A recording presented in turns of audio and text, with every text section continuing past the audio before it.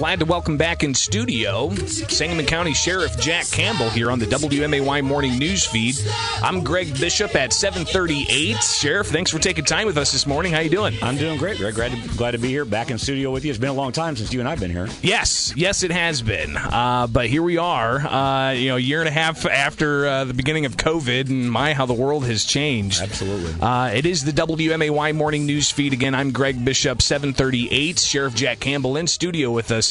And Sheriff, I wanted to touch base with you on a couple of different things. First off, the election law that Governor J.B. Pritzker signed on Friday kind of allows for what Cook County has been doing for a couple of years now, to set up a polling place in county jails.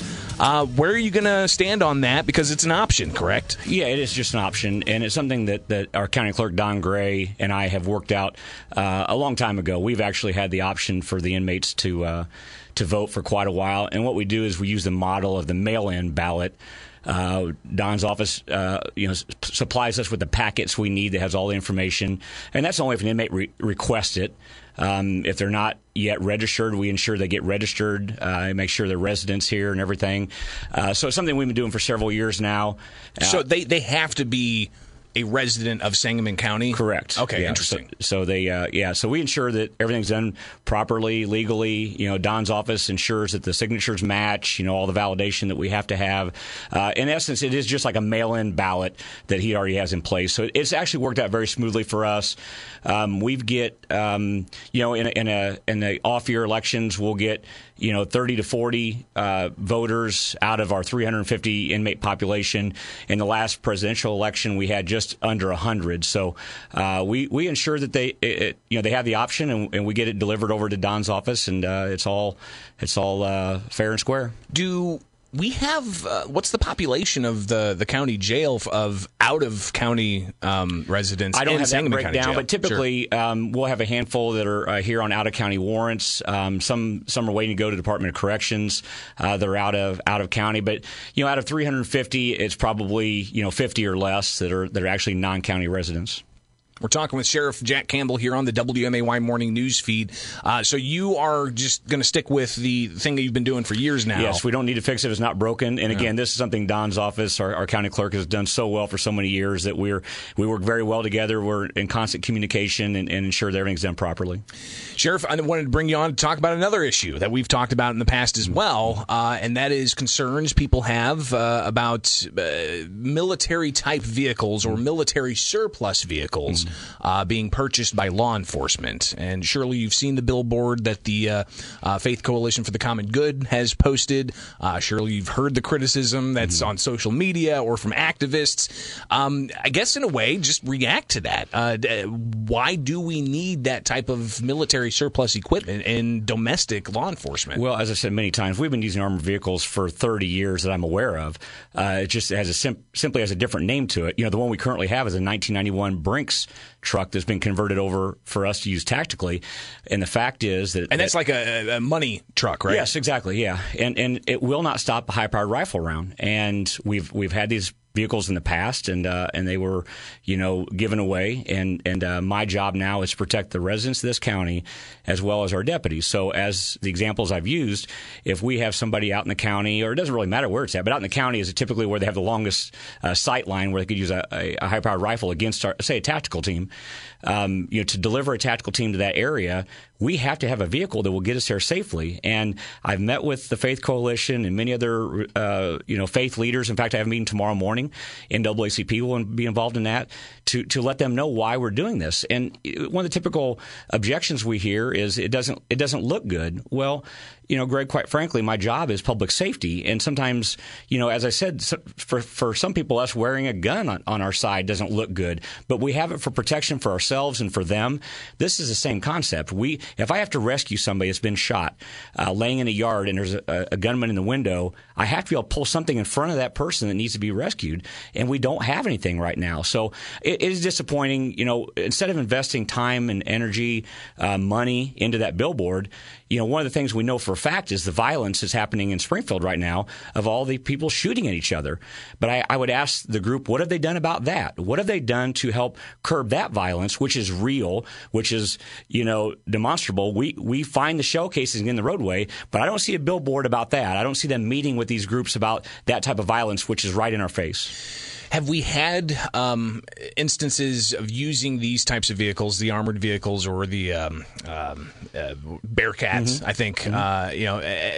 Talk about the instances you have used those types of vehicles for. Well, I can recall one in just here locally that we used where a gunman was out on his porch pointing a gun around a trailer court for about 3 hours, and he would step out, point a gun around, and again, a trailer court's a very dangerous situation where the side of the trailer may not stop around, and after several hours of trying to negotiate, at that time we had the vehicle called the MRAP, which is a larger version of what I'm trying to acquire now, and actually we were on our way out with the Brinks truck, and it broke down, again, a 1991 vehicle, and they called me. I was on scene, and I had him bring the MRAP out.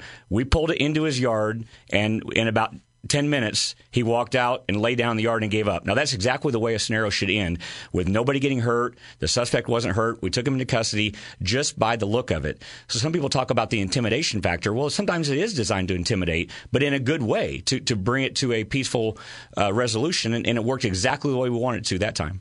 We're talking with Sheriff Jack Campbell here in studio with the WMAY Morning News Feed, getting his reaction to a billboard that's gone up, and I can't remember the exact phraseology, but essentially saying that we don't need tanks for domestic law enforcement. Correct, Greg, it's not a tank. I mean, and I've had very well-meaning people come up to me and they tell me they support us getting the tank. I say, well, thank you, but please quit calling it a tank because it's not a tank. There's no weapon mounted on it. There's no water cannon mounted on it. This is simply a rescue and delivery vehicle that would be used in extreme circumstances, either the threat of a gun being present or actually shots being fired, or if we need to deliver a tactical team or deliver a phone to negotiate to protect our people.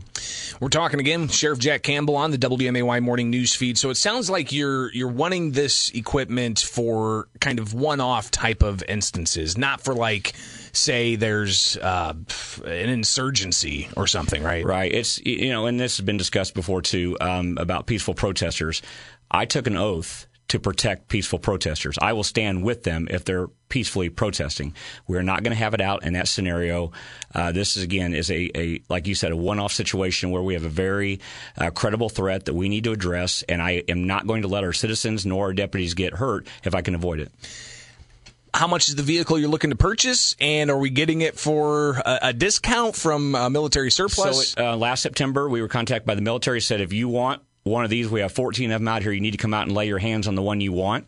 So I sent a deputy out to figure out which one we wanted, and then we got a bid to transport it. So it costs no money as far as acquiring it from the military. At the time, my bid to transport it back here was about $5,500. Probably has gone up since then. And that will be used. We will use seized monies for that also. So no tax dollars will go into the acquiring, transportation of this whatsoever. Sheriff Jack Campbell on the WMAY Morning News Feed. What is the most prevalent crime in Sangamon County that you guys are focused most on? Well, we'll set drugs aside because drugs are tied to almost all crimes, whether it's burglaries, thefts, even sometimes assaults. But typically thefts and burglaries are the ones that we have a tendency to take the most reports on, and our detectives are constantly following up on. So, during COVID, all of the crimes dropped, just for the record, and probably everybody realizes that everything dropped. So we're going to see a giant surge in this upcoming year, the reportable year, compared to what it's been in the past. But that's typically what we work. And finally here, there's been some criticism about handling of inmates in the Sangamon County Jail. And I know you can't necessarily talk about one particular recent case because of possible pending litigation, but that has led to some activists calling for you to resign, giving you an opportunity to react. Well, I appreciate it, and I'm not going to resign. Look, I love my job. I love what I do. We have great men and women who work at the sheriff's office in every division. And the main thing is our job is very difficult. In the jail, people come to us in not very good shape. They don't take care of themselves on the outside. They come under the influence, suffering from many medical concerns, and we are mandated to require or to give them that medical treatment they need. But we're not the Mayo Clinic. Every year at the emergency room, many people die over there, and they're equipped to save people. We are a detention facility that has to take care of them medically. So, look, I'm not going to resign. I'm here to lead us through this difficult time, and I have no intention of going anywhere. Any lessons that have been implemented or learned to best take care of those who are in county custody? We always review every scenario like this. We look and see, what we could have done differently, and we'll adjust accordingly. But it's easy to have the hindsight, the 2020. But the fact is, there's no way to train for every possible scenario that we face, and these are impossible situations on occasion where we're trying to help individuals out, and they're refusing our help, and yet we have to give it to them. And sometimes it requires us to use a level of force to give them that assistance they need. Sangamon County Sheriff Jack Campbell, appreciate you coming in studio. Great to see you, Greg. Yeah, good to see you in studio after a year and a half. So let's connect again in the near future. All right. Yep. Thank you.